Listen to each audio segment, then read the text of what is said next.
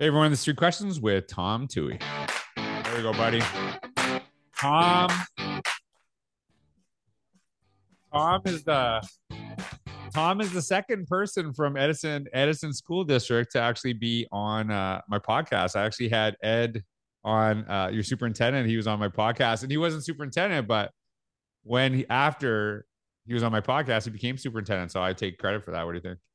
100%. I think he was acting at that point, and then the board heard the podcast, and they right. They didn't even heard it. They just heard he was on, and they're like, he's gonna that obviously superintendent. So hey, I want to just first of all, little shout out to everyone here in Edison.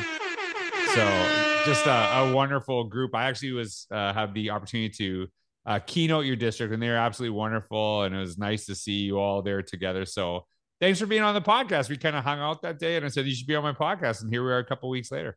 Yeah, thank you for the invitation. I'm looking forward to it. So, all right. Well, hey, Tom's a assistant superintendent. We're going to talk about his role more in the second podcast, but we really want to hear the people that inspired you, in your career, and a lot of great things happening there in Edison.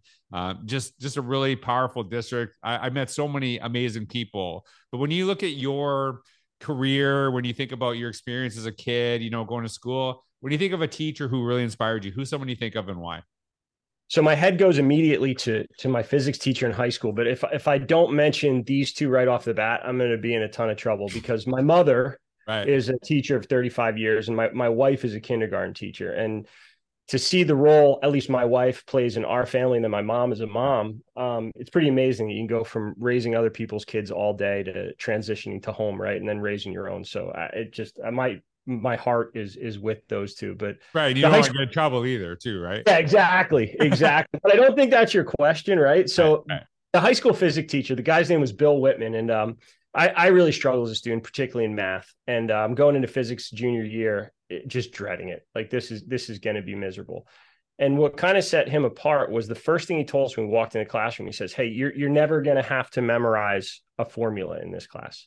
You'll have them, because I want to move you from essentially memorization to application." And throughout the course of the year, what the guy would do was actually bring in kids' interests. Like, we grew up in a beach community. There's a lot of vector questions on sailing and stuff like that, and managed to connect with his kids. And I could tell that he was actually interested in who I was as a person, so much so that would show up in the curriculum, right? So it kind of hooked me in, like I was engaged. And a lot of the issues I had in other classrooms that were because of a lack of engagement seemed to disappear in physics, which really shouldn't have been one of my strong points.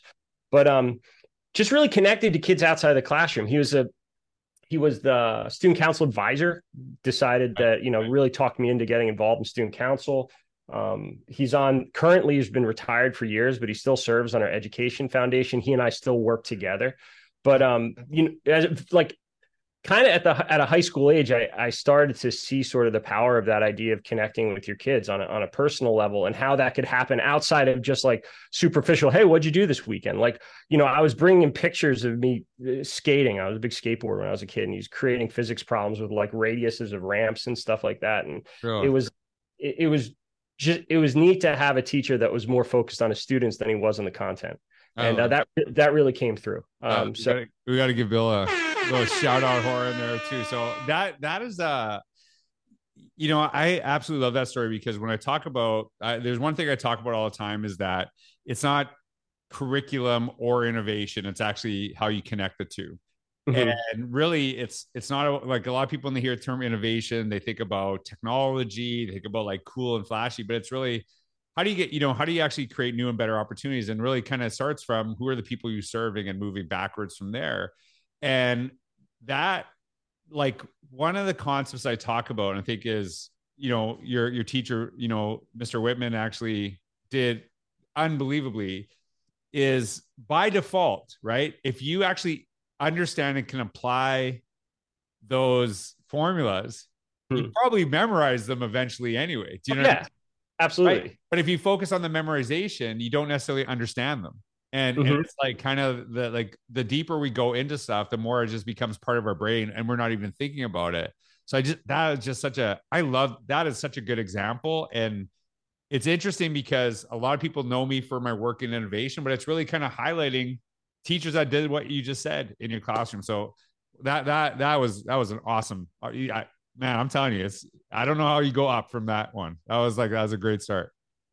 Be downhill answers from here. All right. So I know you work with a great leadership team, the team there and led by your superintendent, Ed, is absolutely amazing.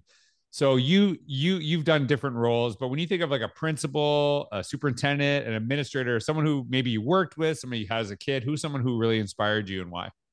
Yeah, I got to go all the way back again. I mean, there's a lot of people that should be on this list. Dr. Aldarelli being one of them, my current boss. The gentleman before him, Dr. Brigg and Dr. Kaysen, Dr. Ellis, who's a high school principal of mine, but going all the way back, right? I talked about how I kind of struggled in school generally.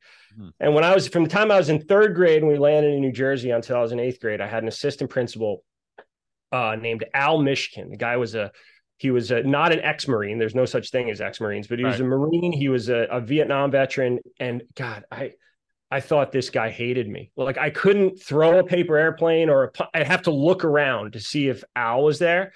And the one thing he really kind of beat into my head, and he'd ask me a question all the time when I got in trouble, was like, hey, were you being a leader or a follower? Were you being a leader or a follower? There's leaders and there's followers. And like, as you get older, that's kind of a loaded question. You can't really lead people without having been led, right? But he put that front and center in my brain when I was making decisions about who the people I was spending time with, making decisions about doing the right thing or the wrong thing in school. And if you had asked me at the time, I thought it was because he hated me. I really did. I hated him. We have mischief night in the States, which is the night before Halloween. And I would draw out diagrams on how we were going to egg his house. And I could never get anybody to do it with me. Right. He was terrifying. But, I remember I had lunch detention once. And when you'd get kept in for lunch detention, you'd be in the lunchroom with the kids that were older than you. Mm-hmm. And, a big kid, I don't remember who he was. I don't remember his name, but started choking. And Al gave him the Heimlich. And when he walked by me, like, it wasn't that like this guy would never show any emotion, but just like the color of his skin, like I could tell this guy was not rattled from a sense of like, oh my God, I had to give the Heimlich. Like he was really concerned that he might lose a kid in the lunchroom, and saw him for the first time in kind of a different perspective and wasn't like, oh, maybe it's not that he doesn't like me. Maybe he actually, cares that I yeah. So just a really great guy. He's since passed away. His son, interestingly, I had the opportunity as a member of like our governing body to hire him as our chief of police in the town that I live in. So it's just interesting how that all came full circle. And I think you could talk to a lot of people in our community had the same impact on. But I mean, his voice is still in my head when I'm making decisions. Like, you being a leader or follower right now? And God, he was all over me. I love that. And just to clarify, when he said, he beat it into you, that was figuratively, not literally. Figurative. Right? Yes. Yeah. Right. That is something,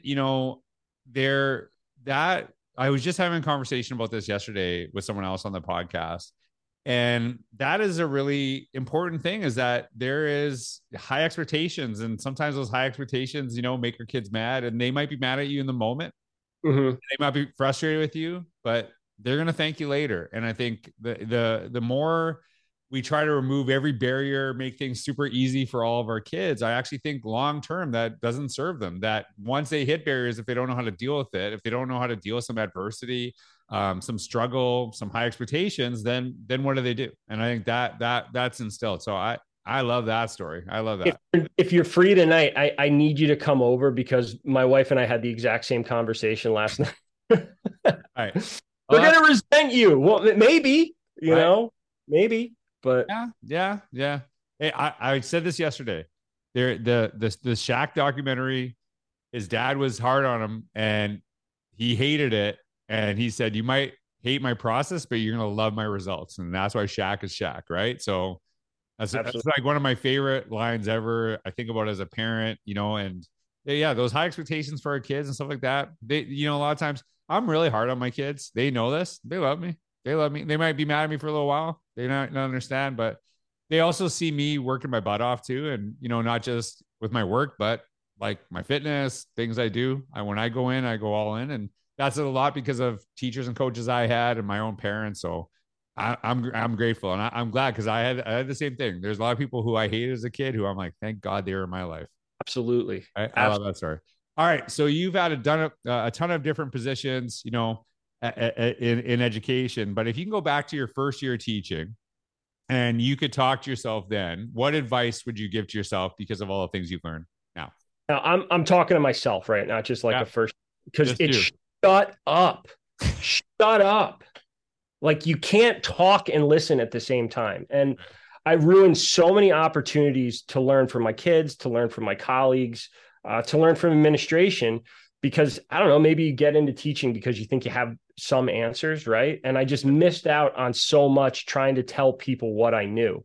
And the longer that I'm in education, I sort of realized that there's this giant body of things that I have no clue about. And maybe it was just a not knowing what you don't know kind of thing. And now maybe I kind of know the things I don't know, but just first year in the classroom would have been to listen to the people around you. Listen. And it doesn't mean you have to do exactly what they're telling you, but listen to your kids. You're going to learn so much more than talking at them. Listen to administrators and leaders in the building. I needed to put a cork in it. It's funny when you spoke, and I hope I don't give anything away on your keynote, but you talk about this challenge people face when they're asked to transition from Microsoft Word to Google Docs in some district. Man, I went kicking and screaming. I joked around before about the prospectus I had put together on why this was such a terrible decision on the part of the shut up. You know what I mean? Maybe you get to learn the tool and I don't know, you have a document that your entire class can work on, your colleagues can work on at the same time. And you might actually learn something. So yeah, if I would just grab myself by the shirt, just be quiet, listen a little bit. So that would be my advice to myself. And I love that answer because I think the smarter you become, the more you realize you don't know. That's a reality, is that you start understanding there's so many people. I have an investing app that I use in my bank in Canada, and it was funny because they're like, hey, you can use the new version, right? Mm-hmm. And I'm like, nah, I like this one I know. And then it was like one day is like, you're using the new version. The old version's gone. So you're stuck, right? And it was actually good for me because I'm like, oh, I'm so mad that this happened because I was so comfortable. And it took me a couple seconds to go, you know what? A week from now, it's not going to matter. I'll figure it all out. And it actually was helpful to me because I was the same way. Any change. And one of the things that I think is really better when I talk about innovation, I don't connect it to technology, but there is something with people that are comfortable with technology that they often tend to become very innovative because things change so quickly in technology that all of a sudden the app that you've used for the last year, the next day it's just totally different and you just got to figure it out. And that's what it is. And so it's okay to be frustrated, but understand probably in a week it's not going to matter. You'll be comfortable with all that stuff. So I love that. I love that story. That's good. So I love that. Well, I can't come there tonight. So give my best to your wife. At least, we'll maybe cut off that part, just show the first part where you give her the shout out. But sure.